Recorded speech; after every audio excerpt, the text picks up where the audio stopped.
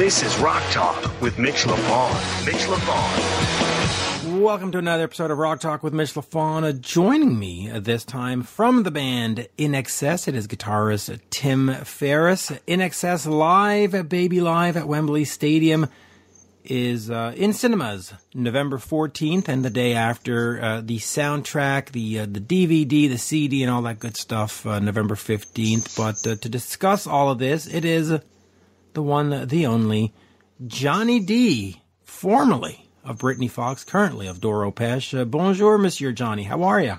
Bonjour, Mitch. I'm good. How are you? Good.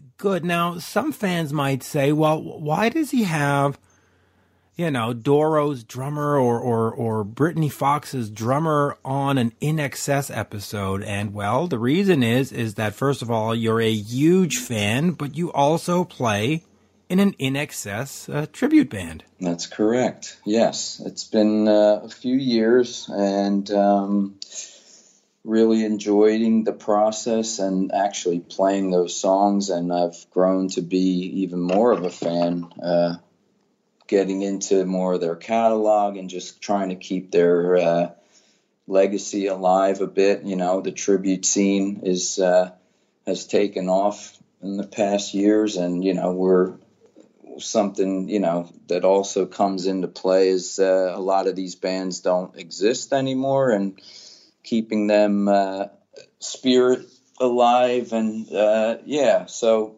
it is definitely a little bit of a different swing for me, and but that's kind of why I did it and why I like doing it, is because it's kind of a little bit of a left turn musically and drumming wise. John Farris is just, I think, one of the most underrated guys, or, hasn't been talked about. We lose a lot of talk on drummers because of, we keep the conversation always turns to the top 10 or the top 5, but there's so many other guys underneath that have done amazing things. So all of that thrown together is kind of why I did what you said of joining an INXS tribute.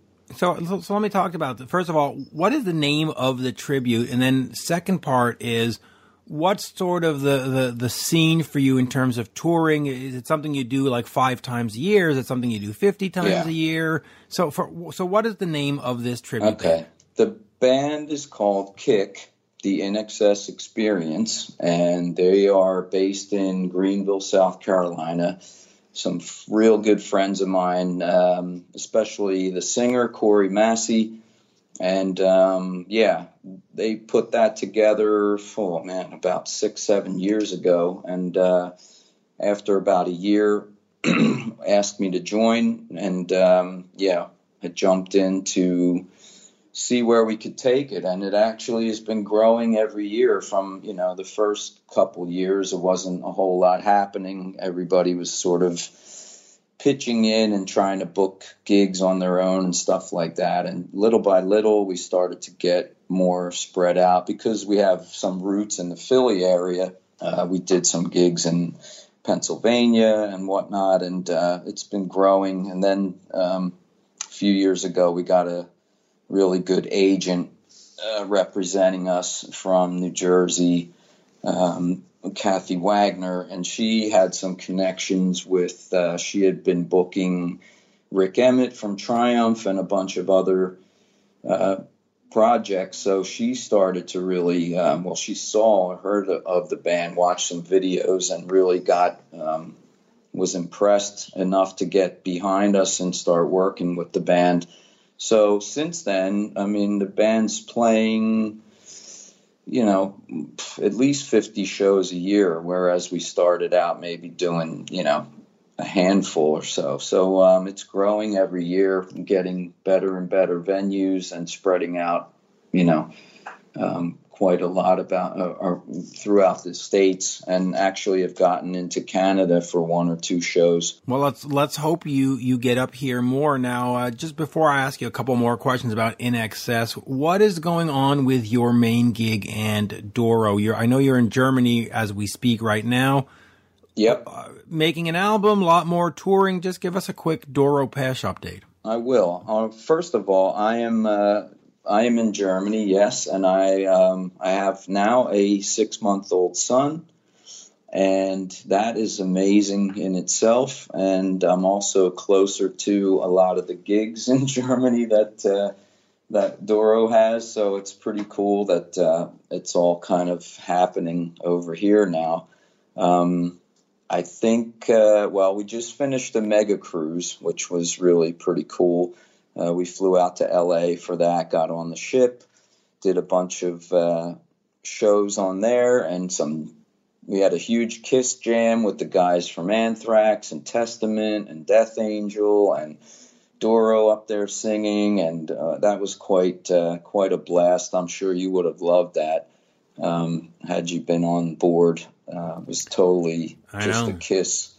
Yeah, it was excellent. So we finished that up, and in 2 weeks we'll start a few days of rehearsal, and then we have our winter tour. So it's called. Every year we try to go out and before Christmas and do some shows around Germany and the surrounding countries. So we have about 12 or 13 shows lined up in November, and then we'll take a Christmas break, and January we'll just hit it again, and we're going to basically keep supporting the Forever Warriors, Forever United album, and doing some special shows, maybe with some type of acoustic interludes and some different types of locations, a few castle gigs, and just like all the cool stuff that we can do around Germany and Europe, and definitely focusing on more in the U.S.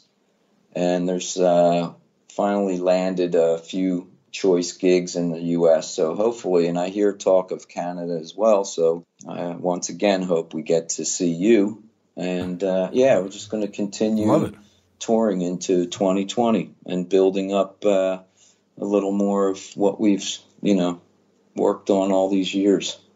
And I'd be remiss if I didn't ask you, because I know fans always are interested, but is there anything on the radar in terms of Britny Fox? Is that something that you might revisit at some point? Because we all get older. It's time to just say, F it, let's just go do this. Or is that completely not going to happen?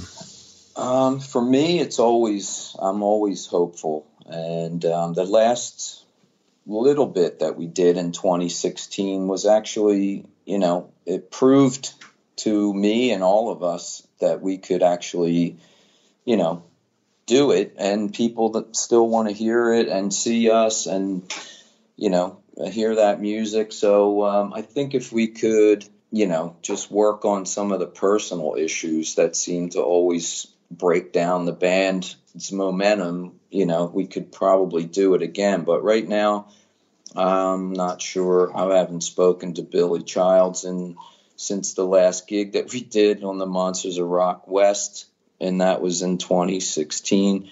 And we just don't communicate, and nobody really has been working on any kind of plans or anything. So I don't know what the possibilities are, but like I said, I always remain hopeful. And like you said, time is just burning. And if it's going to happen, it needs to happen soon. It really does. And, before we get over to Tim Ferriss here, because I loved this interview. I think his answers were great. We touched upon Queen. We touched upon Black Sabbath. We touched upon a whole bunch of sort of heavy metal topics here with the guy from INXS. What is sort of your vision of him as a guitarist? How do you rate Tim Ferriss? Because you look at INXS and we think big singles, but we don't normally think of the individuals in the band. Of course, yes, Michael Hutchence, we do, but like you said with John, nobody puts him in the discussion of great drummers, and yet he is. And the same goes with Tim, right? So how do you sort of view Tim? I view Tim as just a integral part of that unit. Maybe not, not a shredder or something of a Eddie Van Halen type, but this is what I mean when I say underdogs or lesser known players. I mean, they fit the mold for their bands perfectly, and they create what the sound that this band has become. And I think John on drums, I mean, everyone in that band was unique in the sense that they laid the foundations down and the sound for what the band needed to present as their style. And they covered so many styles. The guy's very got a huge repertoire as far as what kind of styles he can play. I think, from funk to R&B to disco to dance to rocking out in a heavier way, and just such a great band. And the fact that there's three brothers, a real amazing. Oh, just completely amazing. And on that, Johnny, I will say merci. Thank you for doing this today. Always a pleasure to chat with you. You got it, Mitch. Looking forward to hearing Tim. Yeah, so in fact, let's do that right now. Here is the one, the only, Tim Ferriss. We are speaking with Tim Ferriss of INXS. INXS Live, Baby Live, a global theatrical event hitting North American shores November 14th, other territories on other times. Tim, bonjour, as we say here in Montreal. How are you? All right. Bonjour. I'm fantastic. Thank you. Très bien. Yes. Yes. I miss Canada.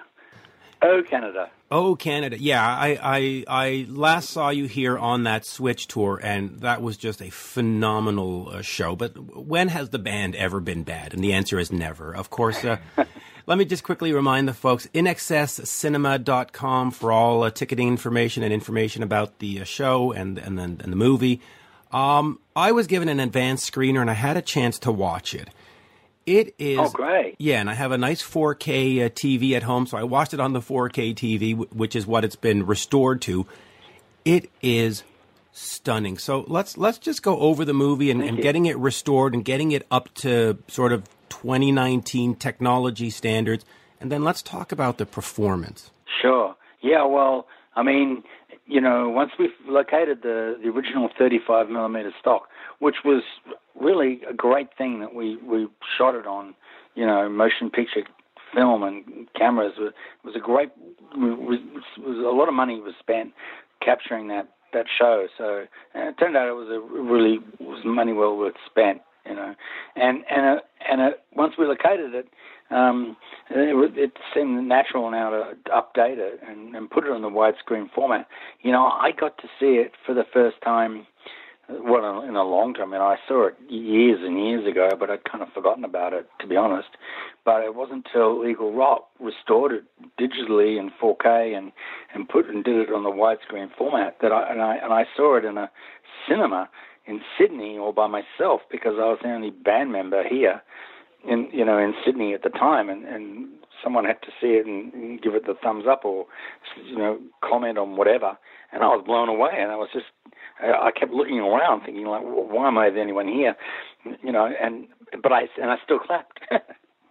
And so it just made me feel like I was in the audience, and the great thing about it is it gives everyone an opportunity for one night only to see INXS with Michael Hutchence, just like, it was a snapshot of what we were like at that time, and wow, it was really impressive for me. I mean, I hate blowing my own trumpet, but hey, it was just the six of us on stage, no grand pianos or giant things floating in the sky, or backing vocalists, dancers. It was just us, and we entertained that crowd, and man, the crowd went off. It was a joyous moment.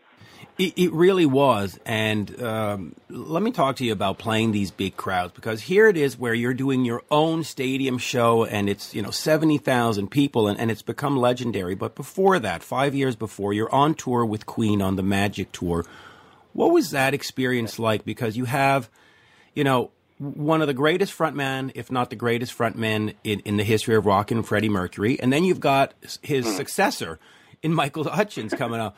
What was that like, that tour? And it sort of prepared you for this Wembley show, right? Yeah, I suppose it did. I suppose it did prepare us in a way, I mean, the thing was, the amazing thing about Queen was they sort of were making a comeback. they'd been big, and then Live Aid really propelled them back into the limelight again. And until Live Aid came along, they'd really just been living off touring in South America, which was why we sort of started going to South America in the first place way back in the 80s, was because we'd seen the success that Queen had there, and we thought, well, we're in the Southern Hemisphere. We're not so far from, well, we're far from everywhere, actually, but we should do the South American thing too. So we did, and to this day, INXS is huge in South America. But so we were touring the UK and Europe specifically with Queen, and doing these huge stadiums. So the first time we played Wembley Stadium, we'd been doing Wembley Arena, which is still big, but it's not the stadium, and was opening for Queen. And I was standing where Brian May would stand on stage, stage left, and I was having to dodge things that people right down the very front were throwing because they were hardcore Queen fans. You mean the traditional piss bottles of the UK? No, it was more like sandwiches, Okay, good. All right, because they're notorious. Cucumber sandwiches, scones. It was a euphemism, really. But it was kind of like, we were trying really hard. It was broad daylight, to win the audience over. And we must have done a pretty good job, because 5 years later we came back and we sold that sucker out. So, and that was a great feeling. And watching and hanging out with, they were really friendly, and they really sort of took us under their wing, which was really endearing to us. And to this day, I always it made us treat everyone that worked and opened for us differently too, because it was so nice to be treated like that. And they would take us out for dinner, just the guys in Queen and us, just the six of us, and they were obviously close as people. And it was like, wow, here's another band that's like us, They're all like each other, they're all friends, and they got this great frontman, and Michael's going to be a great frontman, or he already was, or whatever. And then we did the Montreux pop festival in Montreux, Switzerland, with them, and I ended up in Freddie's hotel room suite with Michael and my brother John and Freddie's personal assistant, and Freddie had a microphone and was playing some of their new stuff and getting Michael to sing with him, and it was just me and my brother in the room and Freddie's PA guy, and there's Michael Hutchence and Freddie Mercury singing with their noses an inch apart into one microphone with nobody, and it was like a pinch yourself moment, But and then lo and behold, we ended up there, and it all seems to make sense now looking back. But at the time, we didn't sort of put the two and two together. But it was just one of those things. It was great times. A great moment, and that sort of duet story. I've heard it before, and I can just imagine what that might have been like. I mean, Jesus, and too bad we didn't have iPhones or whatever back then to get that stuff captured. I know, right? Oh, God. But you know what? It was so great that we didn't too. There's no one holding one up in the show. Well, it kept some of the secrets, but and keeps the mysticism of the whole thing going. Just real quick, your brother or Andrew is going to be releasing a solo album in 2020. New singles out now.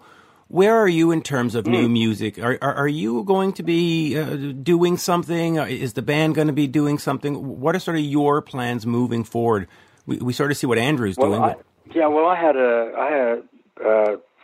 4 years ago. I had a really bad accident on a boat with my left hand that got caught in an anchor chain winch, and it basically completely mashed my left hand, which is the most important hand really for playing guitar, and severed my ring finger completely.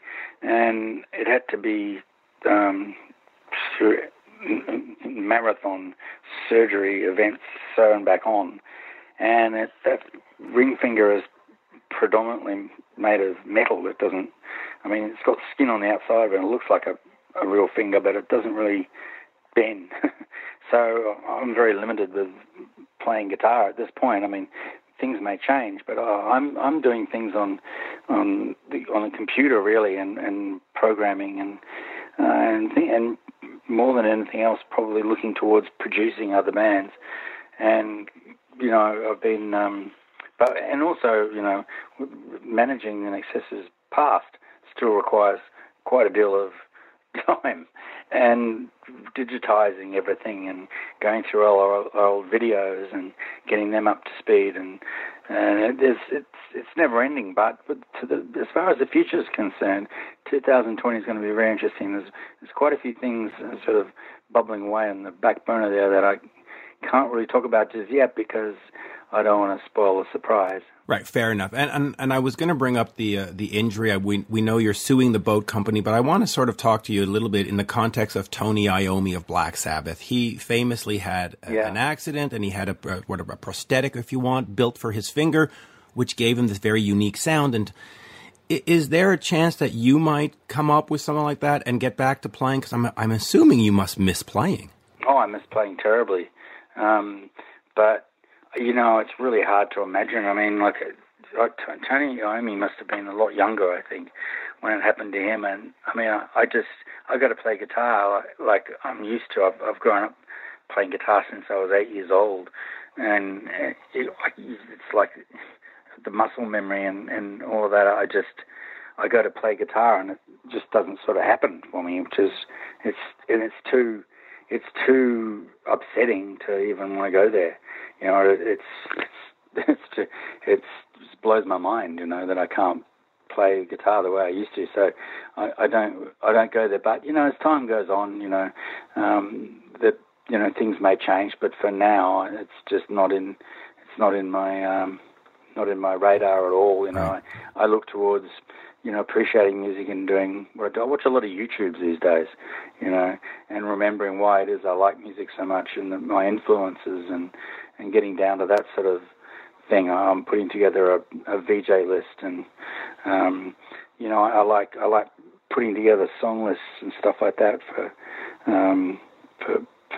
events and stuff like that. So I'm still heavily involved in music and spend a good portion of my day up to my ears in music, and I still have all my instruments and love them dearly. Yeah, and as far as Tony, I think his injury happened when he was like 17 or something, so he had a chance to sort of, relearn the whole thing. That's a big difference. Big Boy, difference. That would have been a killer, though.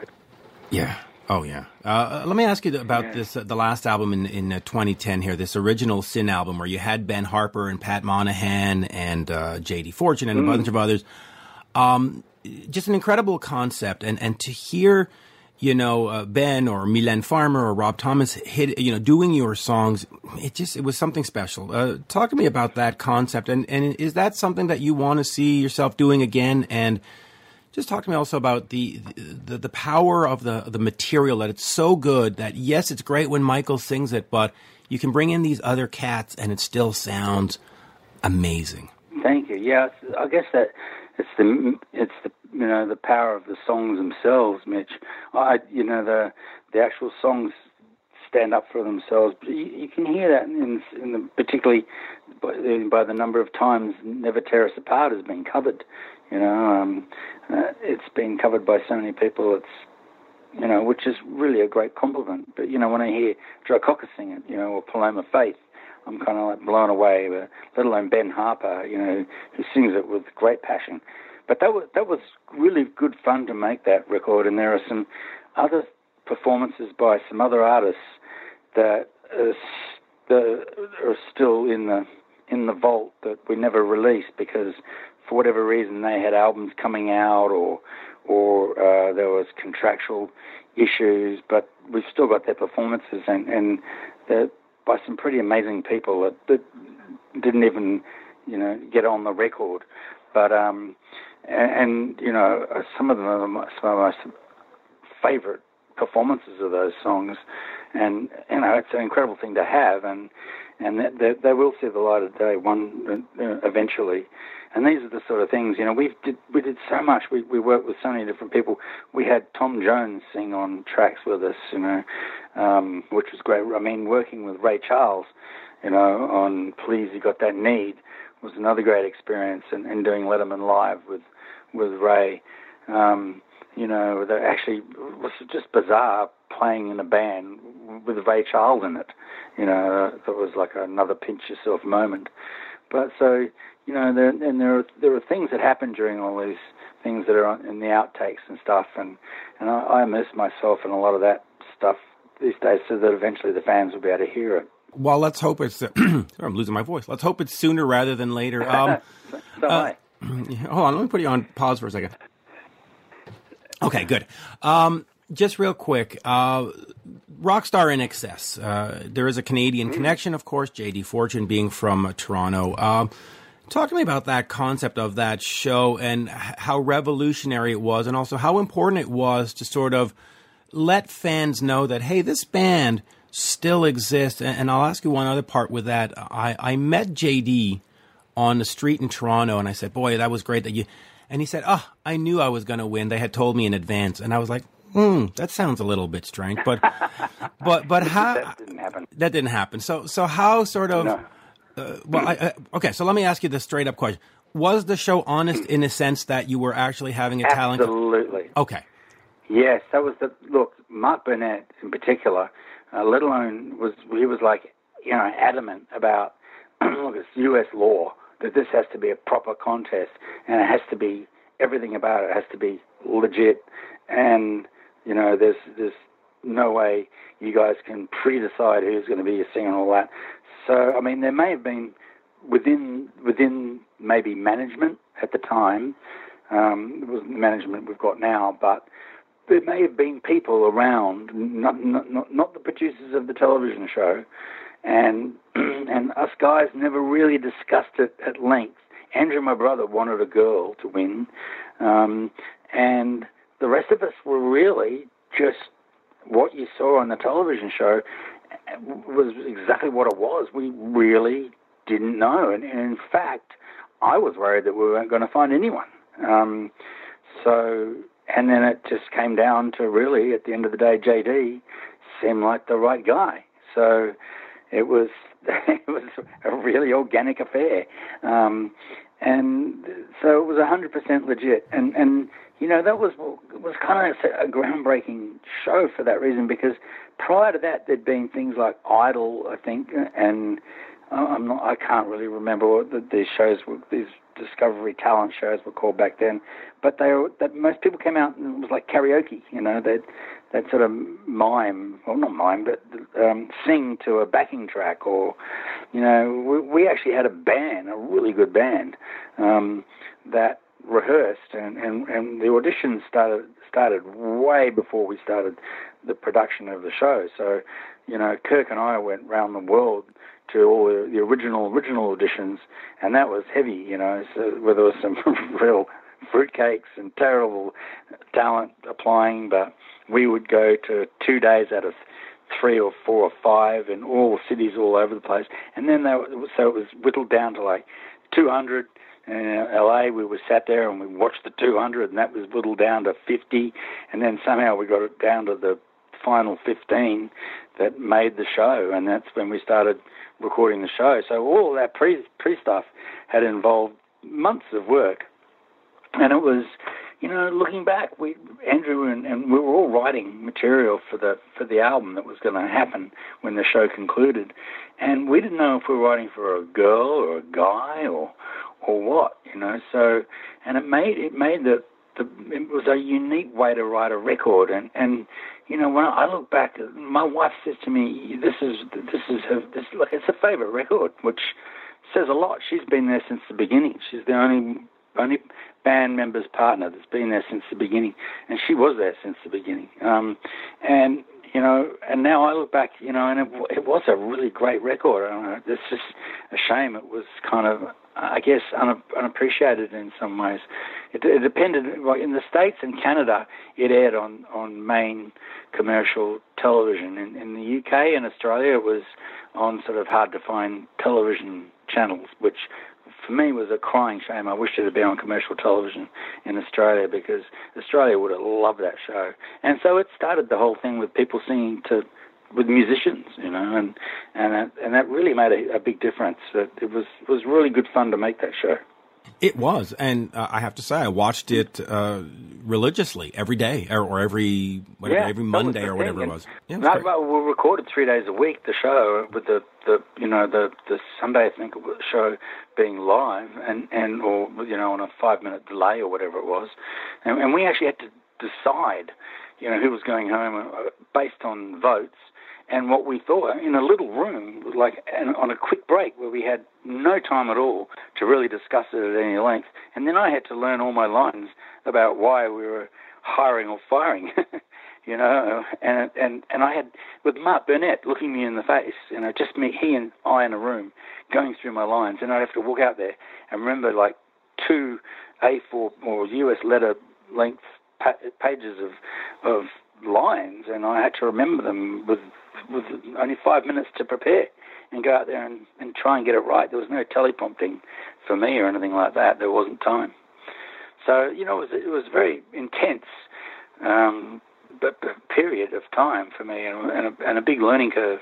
And really good fun to do. It was so different. It was so different from touring endlessly, and it was a great way to try and look for someone that came from somewhere different, It was a great experiment, and I'm really glad we did that. I'm glad too. I thought it was fantastic, and it brought your music to the people, like you said, every week. And I know we have 20 minutes, and we're at 20, so I'll go with this last question. After Michael, you went, of course, with John and Ciaran and JD and Jimmy and Terence and so on. Talk to me, Talk to me a little bit about that, because in one sense, you've got Michael, who's a voice and a performer and a front man you just cannot replace, but also at the other time, you want to move forward. Were all these lead singer changes just because you couldn't get the right voice, or you just felt, you know what, no, we can't just replace Michael and go on with the next 20 years and pretend that this is the new guy? What was sort of the thinking in that? Well, it pretty much started out after Michael died. We thought, no one really wanted to do anything really, because it was all just too sad. And we lost our brother and mate that we'd grown up with since we were kids, and just being together in a room reminded us who was missing. And so it was really, really hard to do anything, to be honest. And but then I think it had been about a year, and I can't remember how it came about, but Terence Trent D'Arby was a friend of Michael's, and I, in fact, Michael and I think Kirk had been to see him at his first US show, performing at a club. I can't remember which one it was. I should remember. I saw the birthday party there too, in LA on Sunset, and somehow we ended up with Terence opening a Stadium Australia, which was the stadium that was built for the Olympics here, and there was a big major soccer game on, and we were the half entertainment with Terence Trent D'Arby, and it was the first thing since Michael had died, and Terence just tore up the stage, and he performed his ass off. It was fantastic, and it was all a bit of a blur though, because we weren't sure what if we were going to be doing anything, why we were doing it, but it kind of felt good, but it kind of felt strange. So we then just sort of went quiet again for a bit after that, until we all started feeling, I want to play, man. How do you feel, Johnny? Yeah, I want to play. Yeah, we all wanted to play. We all just wanted to play, and we'd achieved so much, and Michael's legacy needed to be, we needed to remind people of who Michael was, and the only way we could do that was by, you don't stop being a family when a family member dies. You still keep your surname. You don't change it because so and so is no longer with you. So we did the right thing as far as we were concerned, and who was anybody else to tell us any different? So, and then John Stevens came along, and we performed in a 2,000-seat club in Sydney. It was like a theatre, and it was a really cathartic moment. There were I think there were tears within the band. John's a great singer. He's not a particularly sort of front man like a Michael Hutchence or a Freddie. He's just a really, really great singer, and he sang really well, and that brought a lot back, and we did a big long INXS set, and we could see people in the audience were very emotional, and it was like that once we had a taste of that, we continued on with John for 4 years doing that, and that led to and when John went his own way, we decided we wanted to try something different and someone came up with this idea, I think it was Kirk, about finding the singer through a television show covering, all bases at once and testing them out by, firebrands, So that's how that came about. And it turned out great. Tim, I know we're out of time, so I'll remind folks, Live Baby Live, check out inexcesscinema.com for all ticketing and other information. And as we say in Montreal, merci beaucoup. Absolute pleasure. Avec plaisir. Thank you. Thank you very much. À la prochaine. Great to be able to chat with you, Mitch. Thank you. And great pleasure chatting with you, Tim. And again, à la prochaine. Thank you. All right, au revoir. Cheers. Bye-bye. You're listening to Rock Talk with Mitch LaFon. Rock Talk. On Florida's Space Coast, we think you can have the best of both worlds. Kind of like right now. Driving, at your desk, maybe at the gym, but you're also grooving to some music. Visit us and you'll go to the beach and see a rocket launch. Or go kayaking and manatee spotting. It's all waiting for you on the only beach that doubles as a launch pad. Plan your adventure today at visitspacecoast.com.